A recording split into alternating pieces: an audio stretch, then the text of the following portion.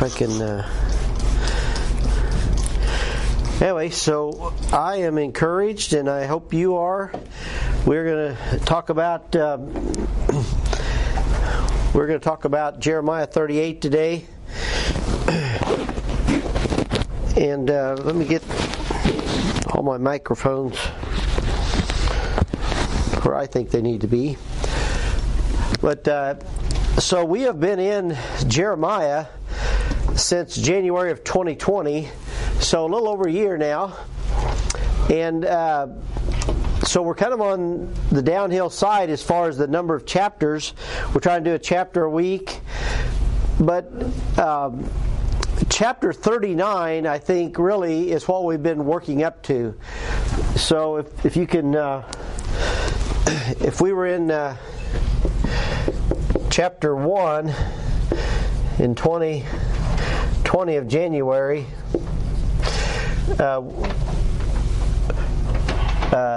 I think chapter 39 is kind of the pinnacle, and then so we are right near the pinnacle. Next week, Lord willing, and the reason I put this like this is chapter 39 is the destruction of Israel or Jerusalem. I guess I should probably have it inverted. It's really the low point, but it's kind of the pinnacle of this book. It's what we've been working up toward. There's been all these prophecies, the false shepherds, the false priests, the false pastors. They have brought the nation to ruin. The people are in idolatry. They won't repent. They won't turn to God, and so He loves them. And He's going to put them in captivity. And some of you I know have heard of this book. It's called Explore the Book by J. Sidlow Baxter, and our disciplers turned us on to this book. I believe he's an Australian man and some type of seminary teacher, and it's kind of humbling for me to. So basically, this book is an overview of every book of the Bible. That's what this book is. It's an overview of each book of the Bible, and there's about 30 pages dedicated to Jeremiah in it. And so it humbles me to read it because I like to teach the Bible, but when I read this, I feel like I'm a poor teacher. I'm like, oh man, how'd this guy see all that, But here's a saying I believe is true, and I forget who said it, but you can always see further by standing on another man's shoulders. In other words, hopefully you can see more about the Bible from listening to me. And hopefully I can communicate more of the Bible by listening to men of God like this. But so there's some quotes and different things about Jeremiah. I won't read a lot of this to you, but he calls this book Jeremiah Judah's, not Judas like Judas Iscariot, but the tribe of Judah's midnight hour. This is their midnight hour. This is a dark time for the nation of Israel. And he says one thing here about Jeremiah I wanted to read to you. Because Jeremiah is known as the weeping prophet. And if you think about this, and I think about this a little bit in our own country when I take time to think about it, but Jeremiah has such a relationship with God, and he wants to see God's will fulfilled in his life and in the life of his country, and yet he loves his country. He's sympathetic with his country. And so here's what he says. It says, Jeremiah, this is his suffering sympathy.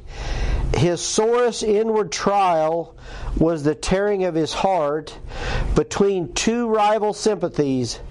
On the one hand, a sympathy with God, such few men have entered into, and on the other hand, a grieving, yearning, loving sympathy for his fellow countrymen, which made him suffer with them. And so he's torn. He's sympathetic with God. He loves God. And yet he loves his people, and they're not doing right. And it was kind of interesting. Jeremiah comes right after Isaiah. And I think Isaiah spoke to even some of the northern tribe, but Isaiah prophesied for 60 years, over 60, I think 62 years, and Jeremiah prophesied for like 41 years. So these two men, they had over 100 years prophecy between them. And anyway, so a lot of Jeremiah's prophecies are in this book. And I think if I ever would teach this book again, I would probably give one introduction like I did, and another one I would focus on some central thoughts. But let me read two more paragraphs before we get into Jeremiah 38. J. Sidlow Baxter here says the central thought of the book may be expressed by bringing together the two recurrent expressions. These are two expressions in the book of Jeremiah, and we've all it's hard to kind of pick these out unless you see things like this, but one is God says, I will punish, and another he says, I will restore. He's going to punish them for their sins of idolatry and disobedience, and he's going to restore them not only from Babylon back to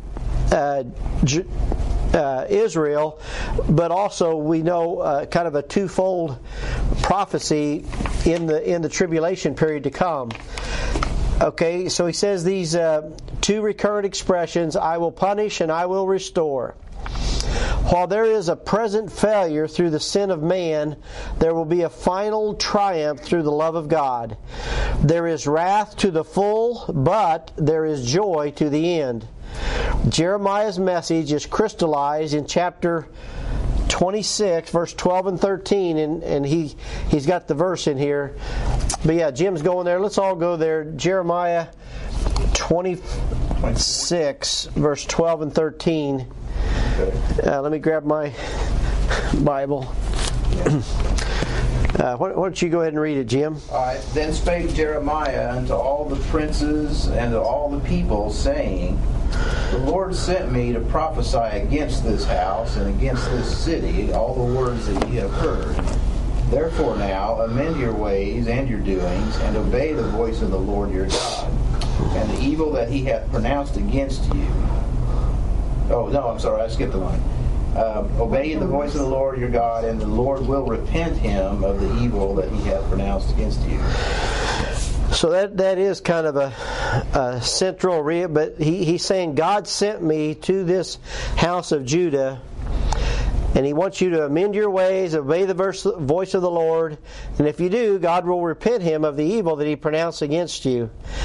And then J. Sidlow Baxter says the key to the whole book is found in chapters 30 and 36, 31, and then he says especially in chapter 30, verse 15 through 18. And so let's go to 30, verses 15 through 18.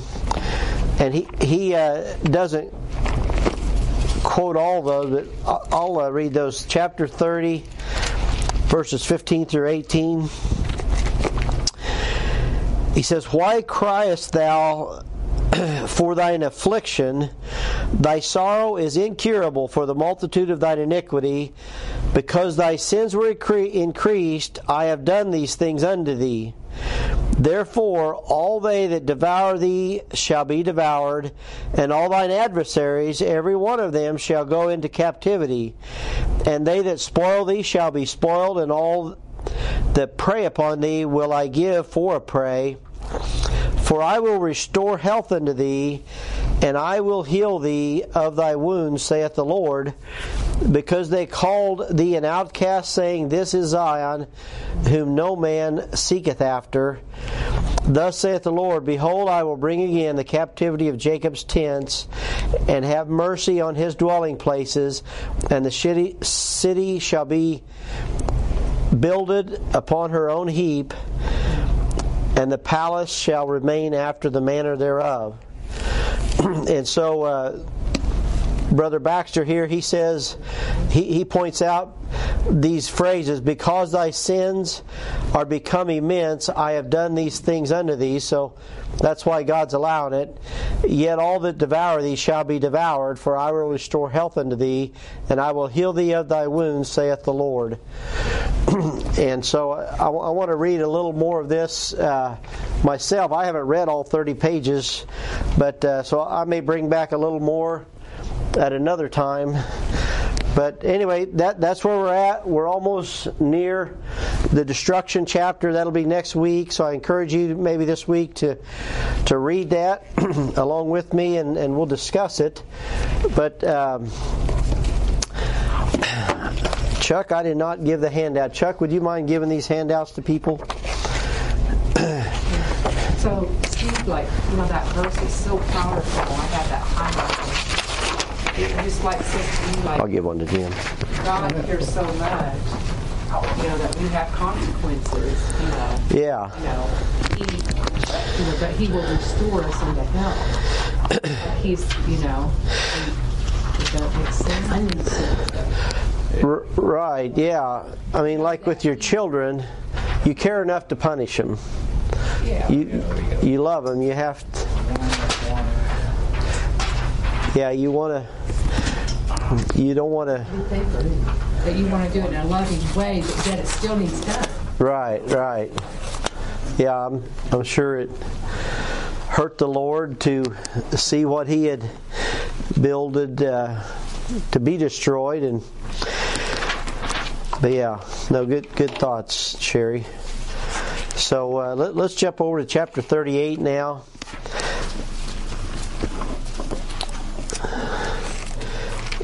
And let's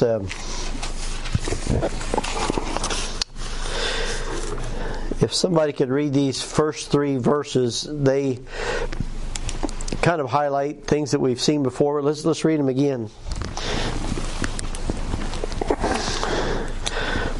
You got it, Pat? Then Shephatiah, the son of Matan, and Gedaliah, the son of Pashur, and Jucal, the son of Shelemiah, and Asher, the son of Malchiah, heard the words that Jeremiah had spoken unto all the people, saying, Thus saith the Lord, He that remaineth in this city shall die by the sword, by the famine, and by the pestilence. But he that goeth forth to the Chaldeans shall live, for he shall have his life for a prey, and shall live. Thus saith the Lord, This city shall surely be given into the hand of the king of Babylon, which shall take it. Yeah. So that is what we've said many times, and so they bring Jeremiah to say this again. And so what happens in verse 4, Pat, if you'll read that as well, because Jeremiah said these things, they're going to throw him into prison, deliver him to death. Therefore the princes said unto the king, We beseech thee, let this man be put to death. For thus he weakeneth the hands of the men of war that remaineth in this city, and the hands of all the people, in speaking such words unto them. For this man is not the welfare of this people. Now that's saying there that he weakeneth the hands of the people. I put on your handout Judah's princes. These princes. So this is the leadership. So what goes in your blank is the word princes. And what he says about weakening their hands, I think that's probably a true statement. I mean, if the guy's on the wall here that Babylon's going to overtake us, it's kind of like, well, why are we fighting then?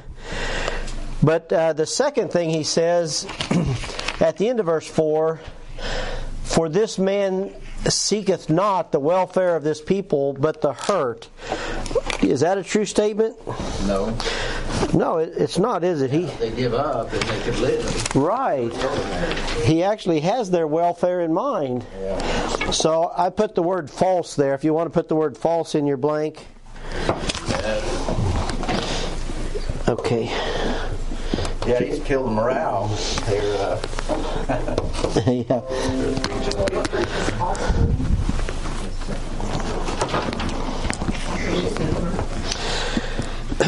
Princes. It's senior princes. Yeah, the word princes. That's their leadership. So they request his death.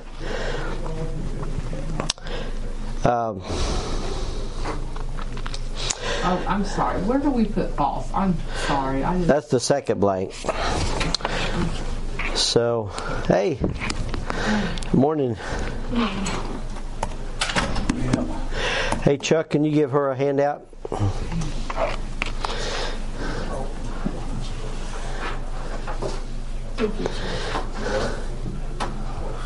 got Mercy on today. Oh, really? Oh, ain't Mercy in that. All right. Now, so what happens here is Zedekiah, he has Jeremiah handed over the people for their judgment, and somebody read verse 6 if they would. Pam Anderson, would you read that? Verse 6 for us. Then took they Jeremiah and cast him into the dungeon of whatever, and the son of that was in the I never had phonics. I don't sound good. Yeah, he's got muscle drill. Amalek, that was in the court of the prison, and they let down Jeremiah with cords, and in the dungeon there was no water, but mire. So Jeremiah sunk into the mire. You know, I've seen a picture of these prisons where there's nothing but a cave with a hole at the top. Yeah, like a manhole. That's where Paul was at. He was in one of those. Yeah. But there was no door or prison bars. There was just a hole at the top. Yeah, so I just looked up. I thought this was interesting. Before you look at the overhead, if you look at your handout again, I put this word dungeon is in Jeremiah chapter 38 7 times. And in the Hebrew, that word is the exact same Hebrew word that's translated pit in Psalm 40 and verse 2. And that's the teaching point I gave you there. I gave you the verse, he brought me up also out of an horrible pit, or like a dungeon, out of the miry clay, and set my feet upon a rock and established my goings. And so what Pam read, it says that there was no water there, but Jeremiah sunk down in the mire.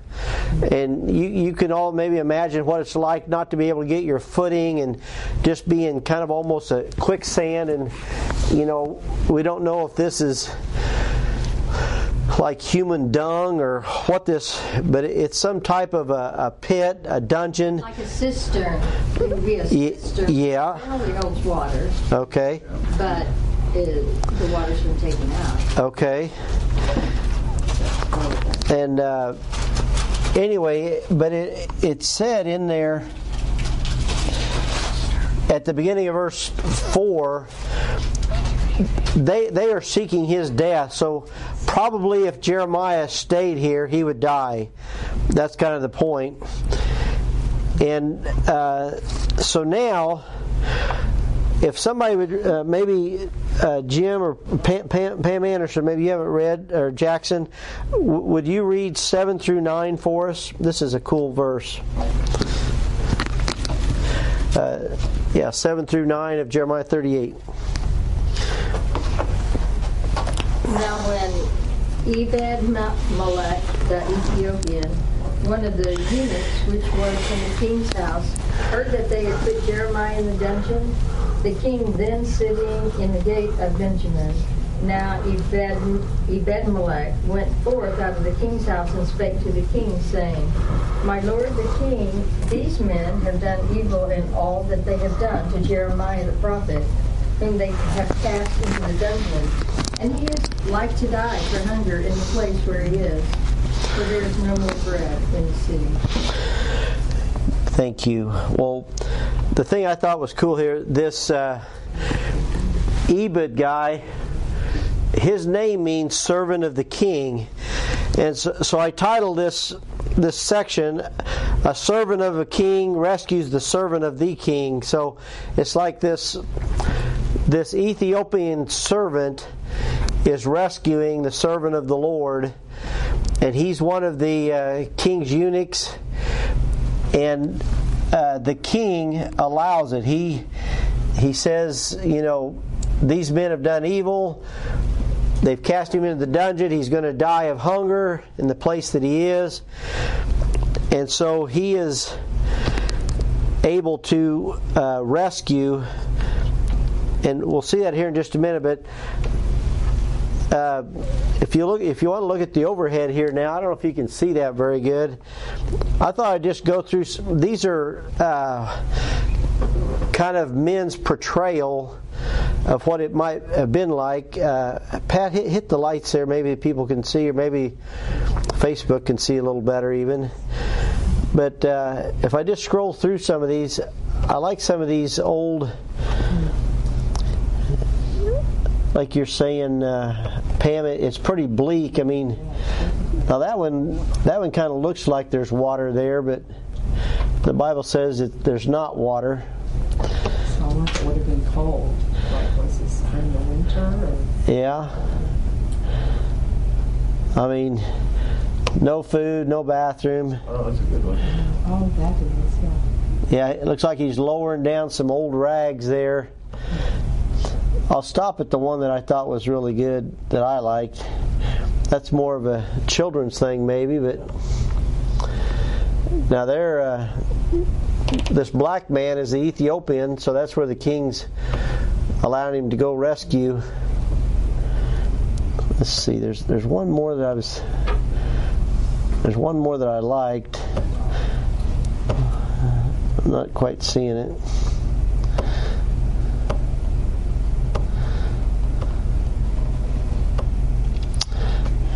I think I typed a little different search when I searched it at home.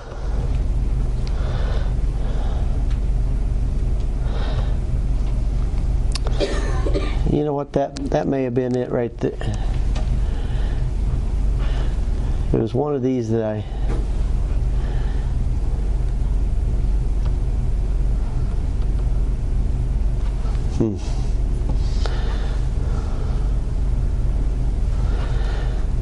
Oh, okay. Yeah, I think that's them casting him in there. But then there's another one with them rescuing him. Let me see here.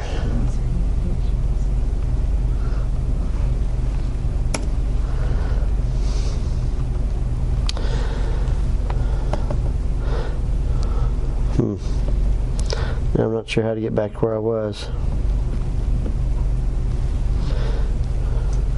Maybe refresh or something. You hit escape for it to take you back. That might do it. Huh. Now let me just get out of it and... Oh, there it was.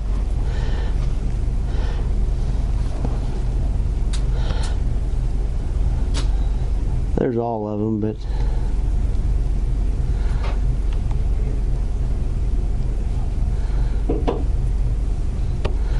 Maybe it was that one.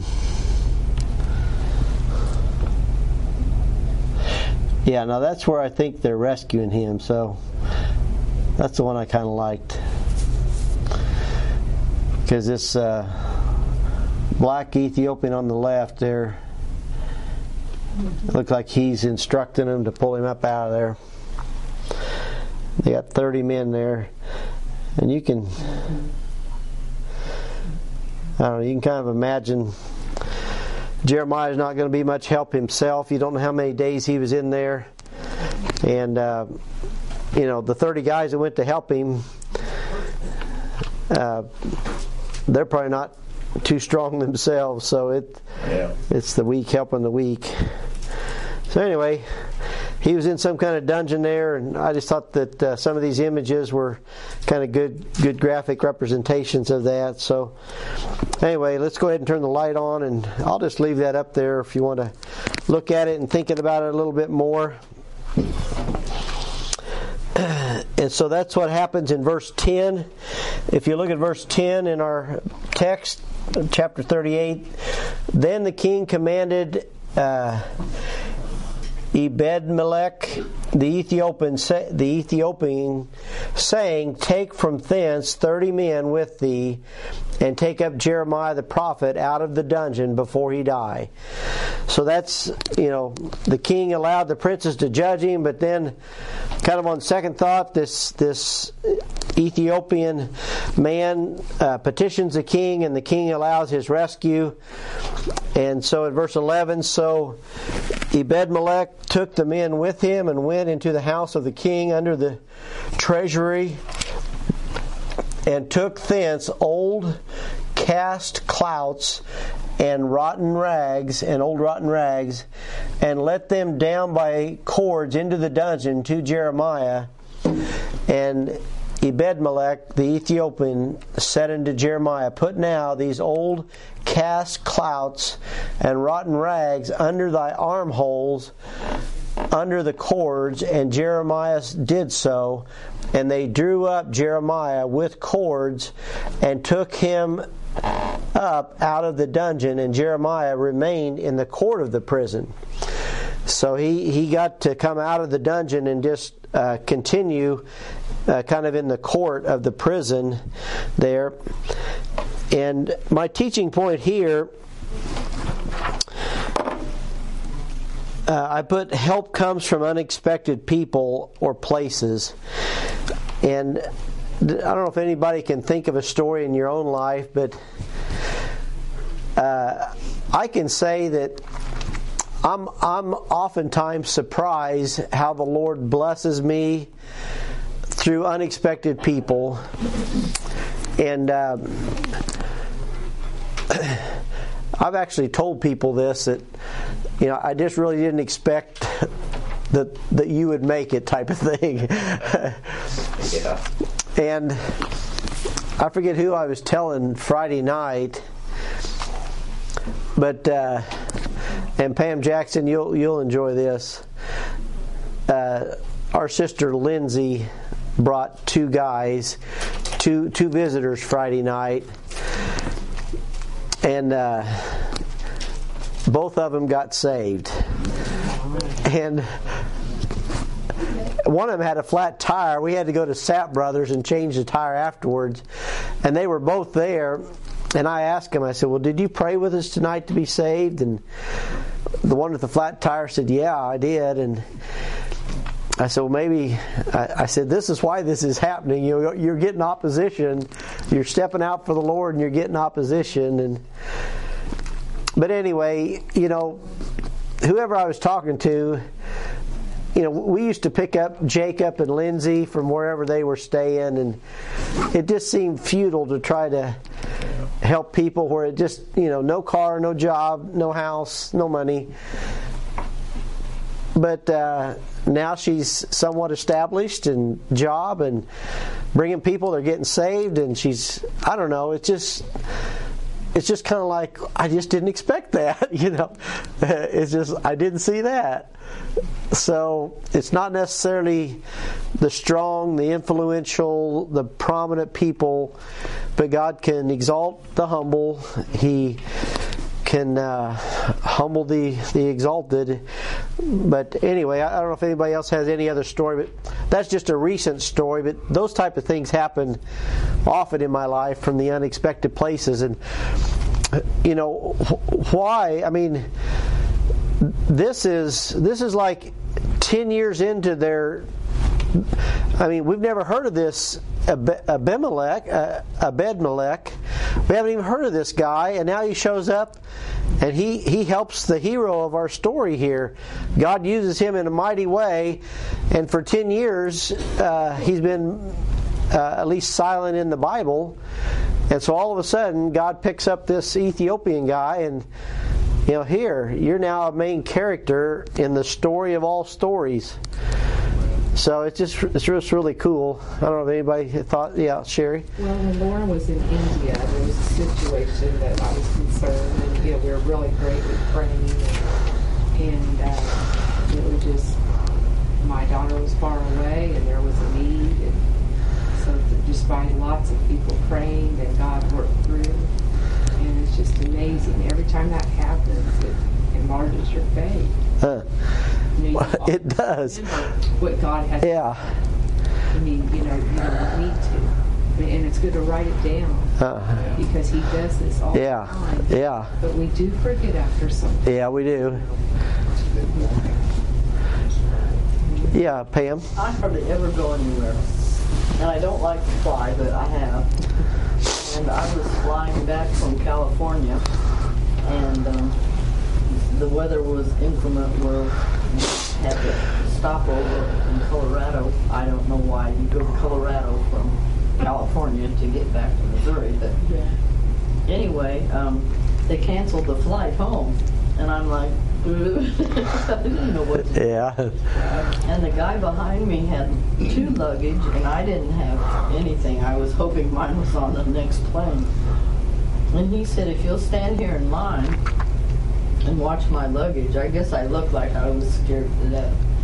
He said, I will go put us on the next flight to Kansas City.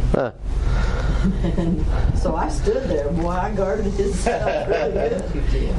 And got home all right. But So just a total stranger. oh, yeah. The weather was so bad when we got home.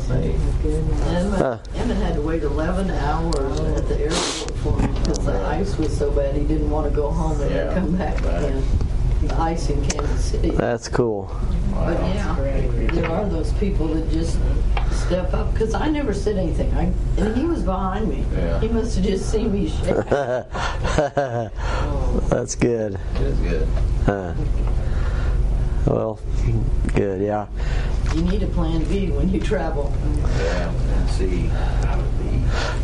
I know Pam, the other Pam, and I were trying to help a lady this week, and I think I was dealing with, so just on the way to Life Issues Friday night, I told my wife, I'm like, none of our folks have a ride. It's like,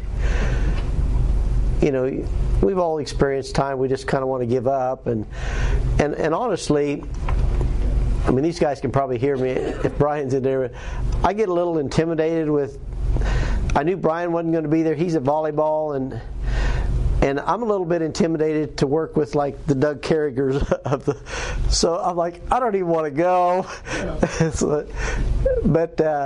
So anyway, we went, and this guy did great, and people get saved, and it was just very rewarding, I guess. And so I'm guessing Jeremiah must have felt that way. It's like, wow, somebody came to my rescue. I've been laboring for 20, 30 years at this point. And so anyway, that's just a neat little story here. All this happened. Would somebody read Hebrews 4:16? I think that's where we find God as a present help in time of trouble. I think that's the 4:16. If somebody would look that up and just read it for us.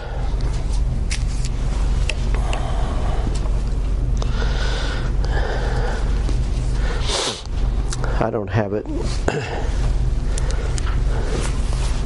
Let us therefore come boldly unto the throne of grace, that we may obtain mercy and find grace to help in time of need. Yeah, so find grace. That's good. So undoubtedly, our hero Jeremiah was praying, and he was a righteous man, and he was being rewarded wrong. He'd been treated wrongfully, and so the Lord came through. The Lord helped him. And it's funny, in my daily reading, it was this week I read Acts chapter 8 about the Ethiopian eunuch. And so it was neat that a man from Ethiopia was a key player in this chapter, because the evangelist, Philip the evangelist, wins the Ethiopian eunuch to the Lord in Acts chapter 8. And he travels on to Ethiopia and undoubtedly took the gospel with him. And so the gospel gets to Ethiopia, but there were Ethiopians that served the Lord even before that. So anyway, so Zedekiah is facing some hard choices here in 14 through 23. So in 14 through 16, Jim, if you'll read that 14 through 16, Zedekiah comes and he talks to he talks to Jeremiah secretly here in 14 through 16. Alrighty. Then Zedekiah the king sent and took Jeremiah the prophet into the third entry that is in the house of the Lord. And the king said unto Jeremiah, I will ask thee a thing, hide nothing from me. Then Jeremiah said unto Zedekiah, If I declare it unto thee, wilt thou not surely put me to death? And if I give thee counsel, wilt thou not hearken unto me? So Zedekiah the king sware secretly unto Jeremiah, saying, As the Lord liveth, that made us this soul, I will not put thee to death, neither will I give thee into the hand of these men that seek thy life. Okay, so we all heard that, but basically the next couple verses, Jeremiah is going to say basically the same message. Surrender to Babylon and live. The city will not be burned, and your house will be safe. But if you fight against Babylon, you're going to die, and the city shall be burned. In verse 17 and 18, the Bible says, Then said Jeremiah unto Zedekiah, Thus saith the Lord, the God of hosts, the God of Israel, If thou wilt surely go forth unto the king of Babylon's princes, then thy soul shall live, and this city shall not be burned with fire, and thou shalt live, and thine house. But if thou wilt not go forth to the king of Babylon's princes, then shall this city be given into the hand of the Chaldeans, and they shall burn it with fire, and thou shalt not escape out of their hand. And then I thought verse 19 was very interesting, because it mentions what Zedekiah's fears were. And who wants to read 19 for us?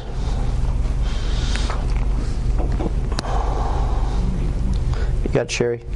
And Zedekiah the king said unto Jeremiah, I am afraid of the Jews that are fallen to the Chaldeans, lest they deliver me into their hand, and they mock me. Now, think about this. This is like year 9 or 10, or no, it's just a year or so.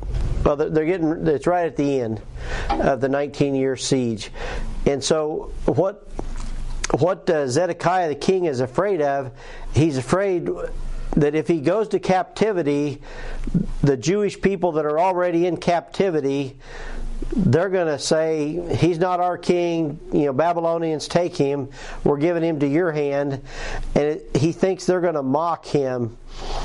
And I think that's a very real concern of really everyone. None of us like rejection, but especially someone in authority to be mocked. And I thought of it when Trump was in office. I thought of it now that Biden's in office. There's a lot of people that mock our president, our leaders. And I'm actually still careful about that, no matter who our president is. I mean, the Bible says not to curse the ruler of our people. And so anyway, that was. I just thought it was interesting that Zedekiah, he says, he says, I am afraid of the Jews that are... He's afraid. There's a fear there. He's like, man, I've messed up so much. When I get there, the Jews that are there, if I go into captivity, they're going to mock me. They're going to hand me over to the Babylonians.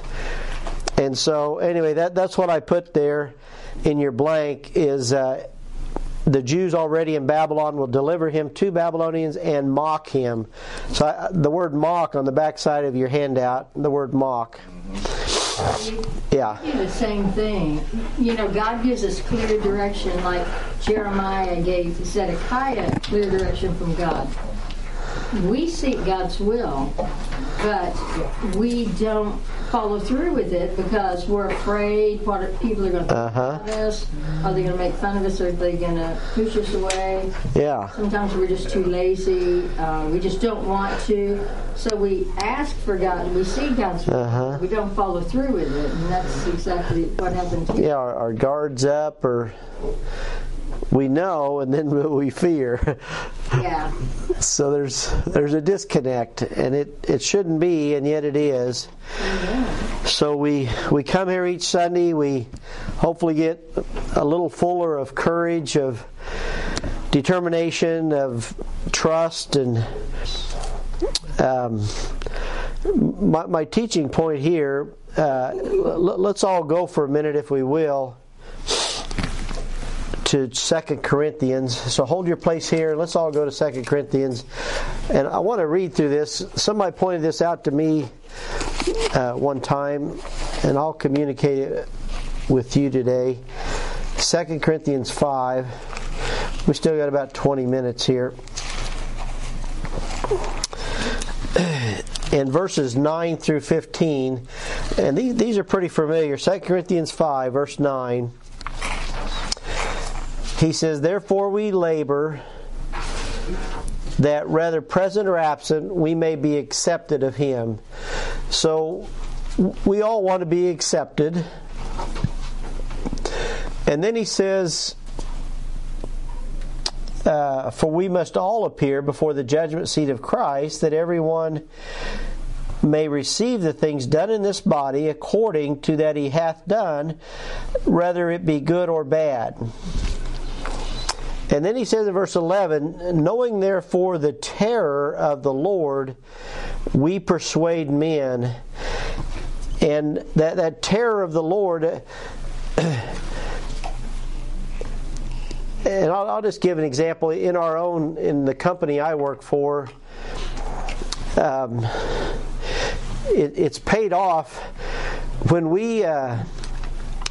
we had a couple of visitors a month ago to come to do an audit, and one guy's an Italian guy that a month later, so just a week ago, he became the CEO of our company. So it was a good thing we kind of catered to this guy. It's like, this guy's coming. And honestly, you guys would laugh. This new office area we have, it's less than a year old. So I mean, you can still smell the fresh carpet, and you can still smell kind of the new paint. But there was just they had me and the other guy. We're wiping little smudges off the wall. I did that for a day and a half, just cleaning little. They wanted the place to look perfect. No lights out. Yeah. All new ceiling tile. It's just, the cleaning company did there, and it was just like fix every little. Because there was a fear. We want this to be presentable to this, and so Paul is saying we're all going to stand before the judgment seat of Christ, and he says it would be fearful. There would be a terror of the Lord to stand before Him and not be ready, or to be have uncleanness in our lives.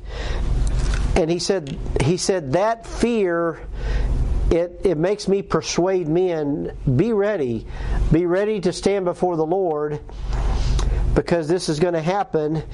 And so what I put in your teaching point, the two greatest emotions we have are love and fear.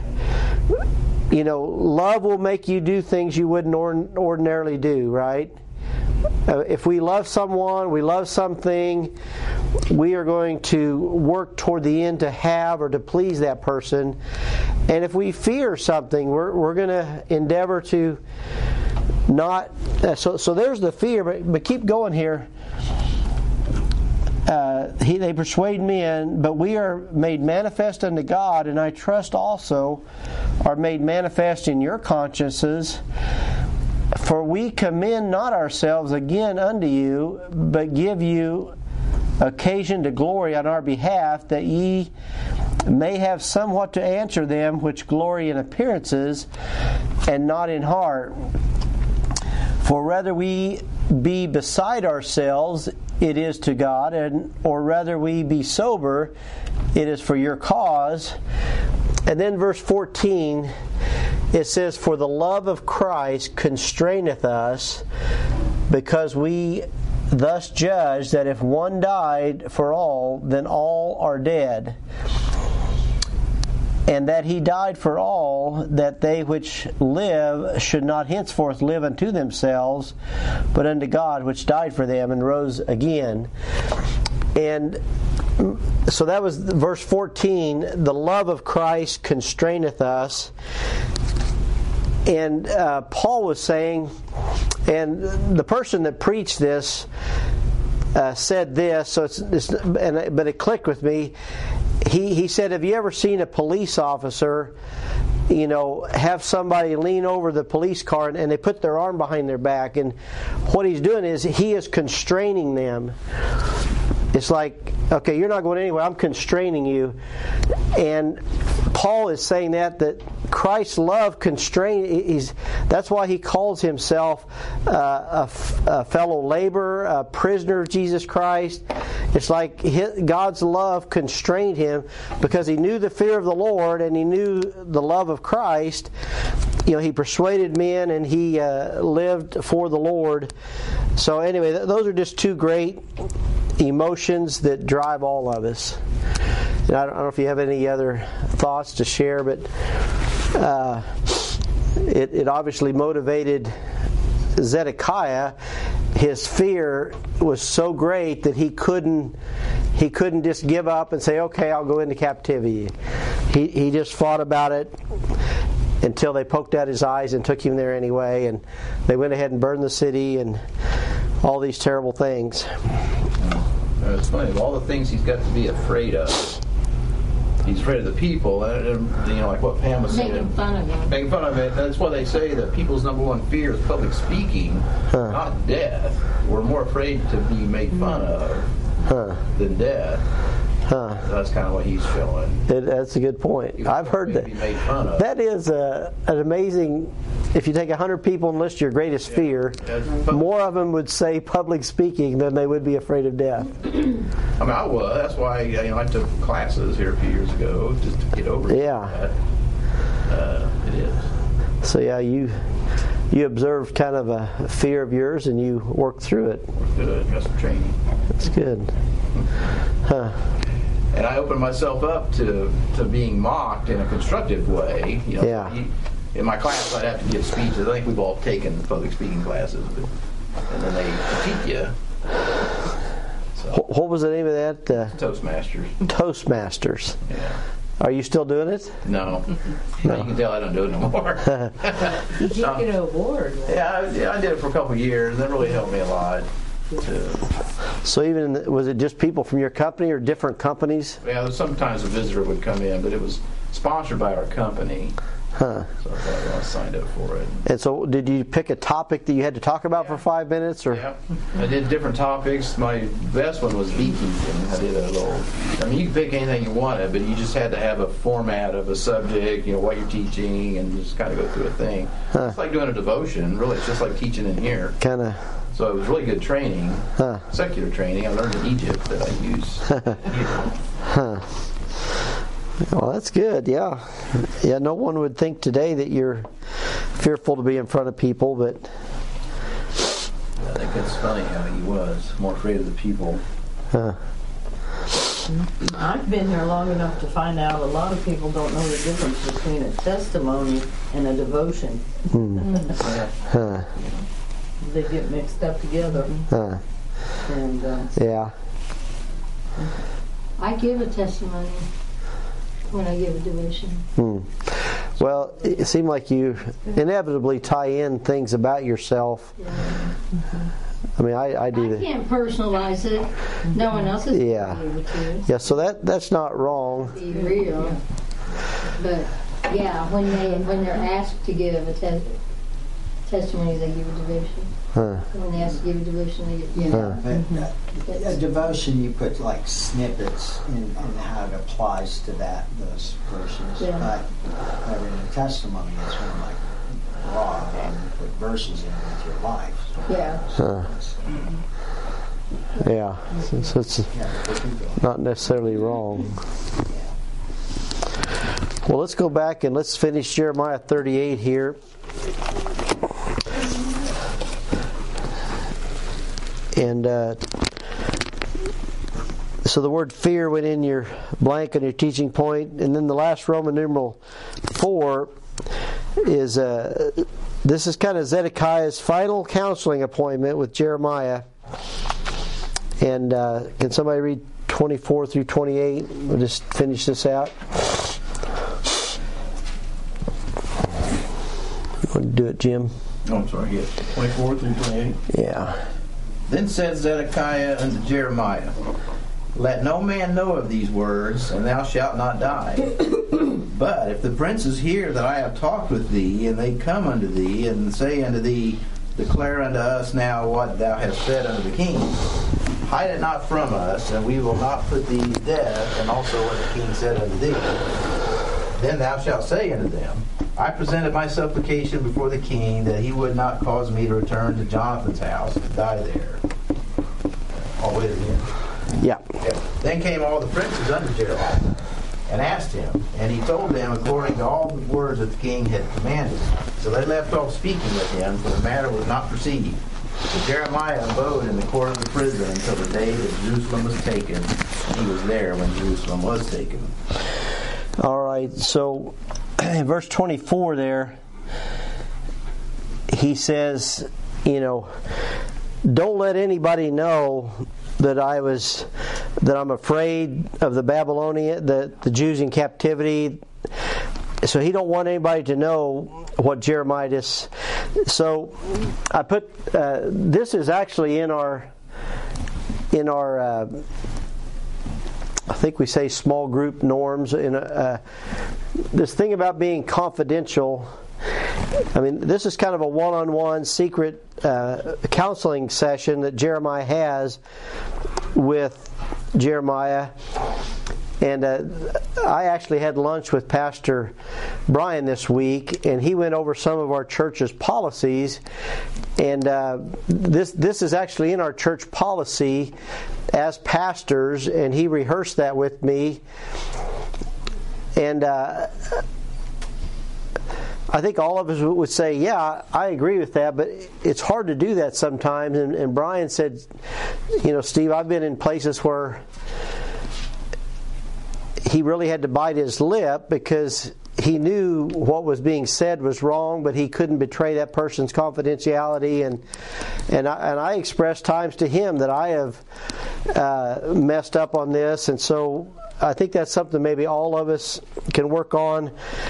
And Pam, I know in counseling that's kind of driven into your DNA, isn't it, to be confidential with people, clients that you counsel. And Pat, you've done the same thing. And so anyway, what I thought was cool is Zedekiah kind of gives him an out here. Look at verse 25. Zedekiah, he says, But if the princes hear that I have talked with thee, and they come unto thee, and say unto thee, Declare unto us now what thou hast said unto the king, hide it not from us, and we will not put thee to death, also what the king said unto thee. And Zedekiah tells him what to tell him.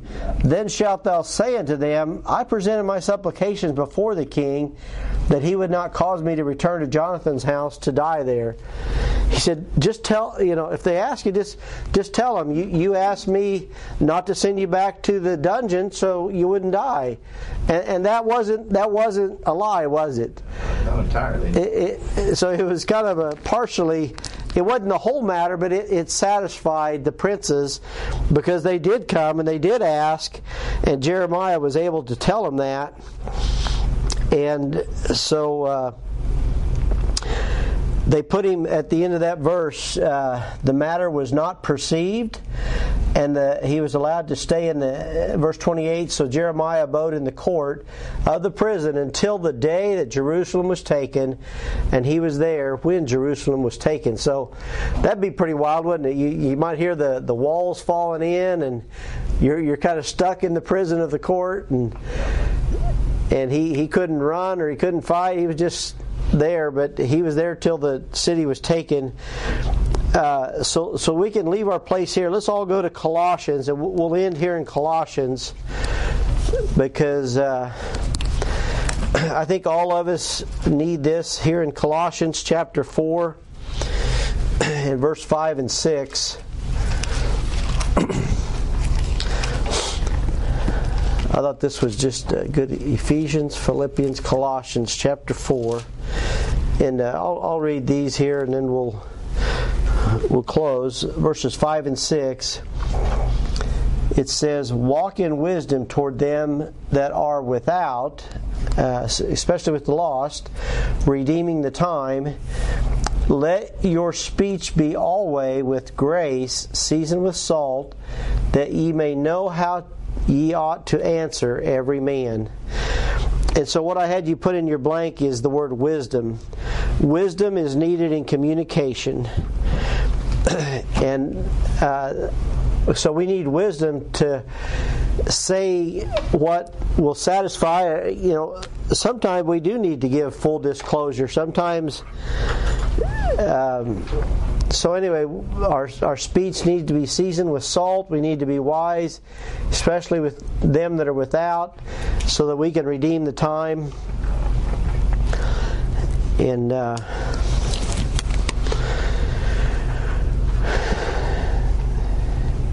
anyway, I think we all just need to redeem the time that we have. We know time is short. We need wisdom to be able to communicate. And so keep going for the Lord. Hopefully this is refreshing to you. We have examples of godly men and women like Jeremiah that is willing to tell the truth regardless of the if we knew we were going to be put to death or thrown in a dungeon. And I think God would give us the grace to speak that truth. But anyway, is there any other thoughts here before we dismiss today?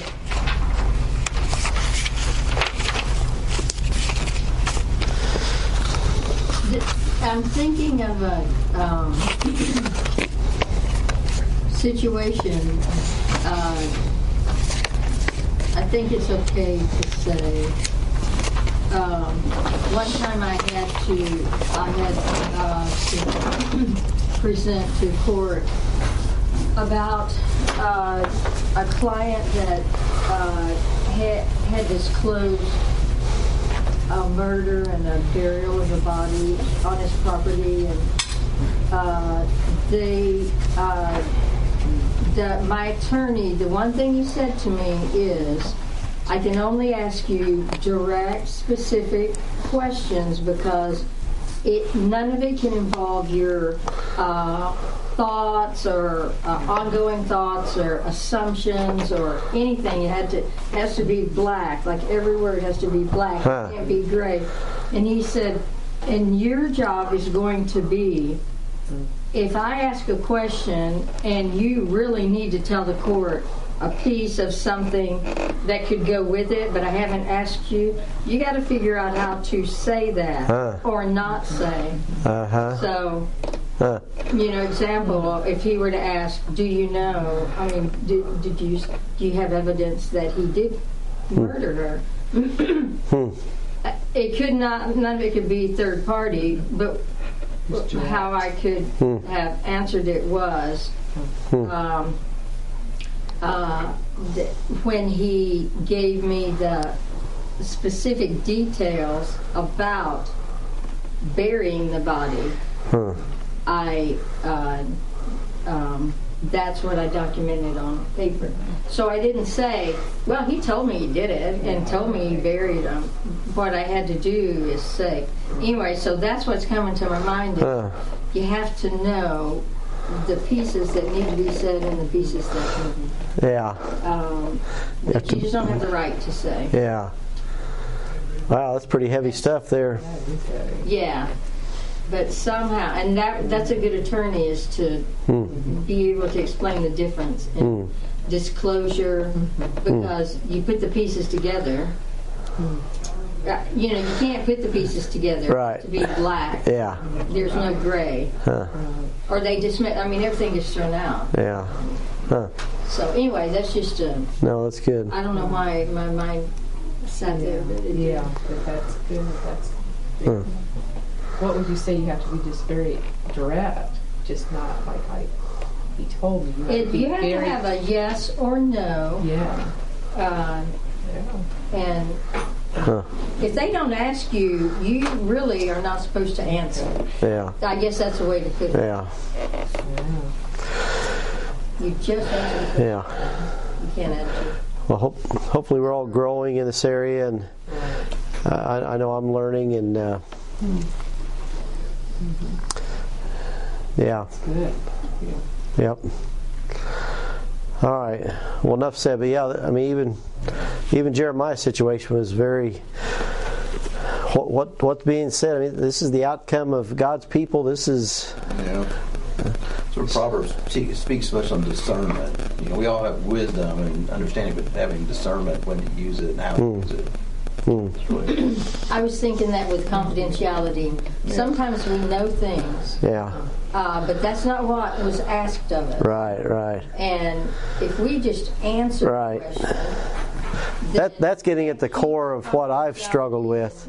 Yeah. Just knowing, okay, I know what the backstory, but you can't say all. And sometimes I've gotten victory over that, and sometimes not always. So that's not easy. But yeah. Right. So yeah. And I can say, that kind of helps me even with my family, with sisters and relatives. There are things that you need to hold your tongue and be a peacemaker. Yeah. You may know something that it may not benefit them, but it's wise. That's very well said. Necessary. That's very well said. And then later you might say, oh wow, I'm glad I didn't say that. Because natural consequences. Yeah. Oh yes, because I've had this involved in my family. From a big family. So it's, Well, let's pray for one another with that. All of us in here deal with folks, and I know, Jim, you had a legal deal where you went through HR and people were fired, and I got fired. You were in the middle of all that, and you had to testify on some level, and discernment. Yeah. So we don't. The Bible says that the cross is offensive by itself, so we don't need to be offensive ourselves. But when we tell the gospel, it's offensive. Like, oh, you're saying I'm a sinner? I'm going to hell without Christ? Well, God said that, and I'm telling you what God said, right? So anyway, let's pray, and that's a good word to close on here today. Father in heaven, we bow before you. We cast our care upon you. We know you care for us. And Lord, we are motivated by love and fear, and we talked about that today, and we just kind of closed with confidentiality and being wise in our communication. And Lord, whether it be spoken or even in text or email or voicemail, and Lord, we all get in the flesh and carnality easily, and Lord, there's just a lot at stake in dealing with people's lives and futures and even eternities. So, Lord, dismiss us with your blessing. Give us that grace we need that's seasoned with salt, and especially toward them that are without.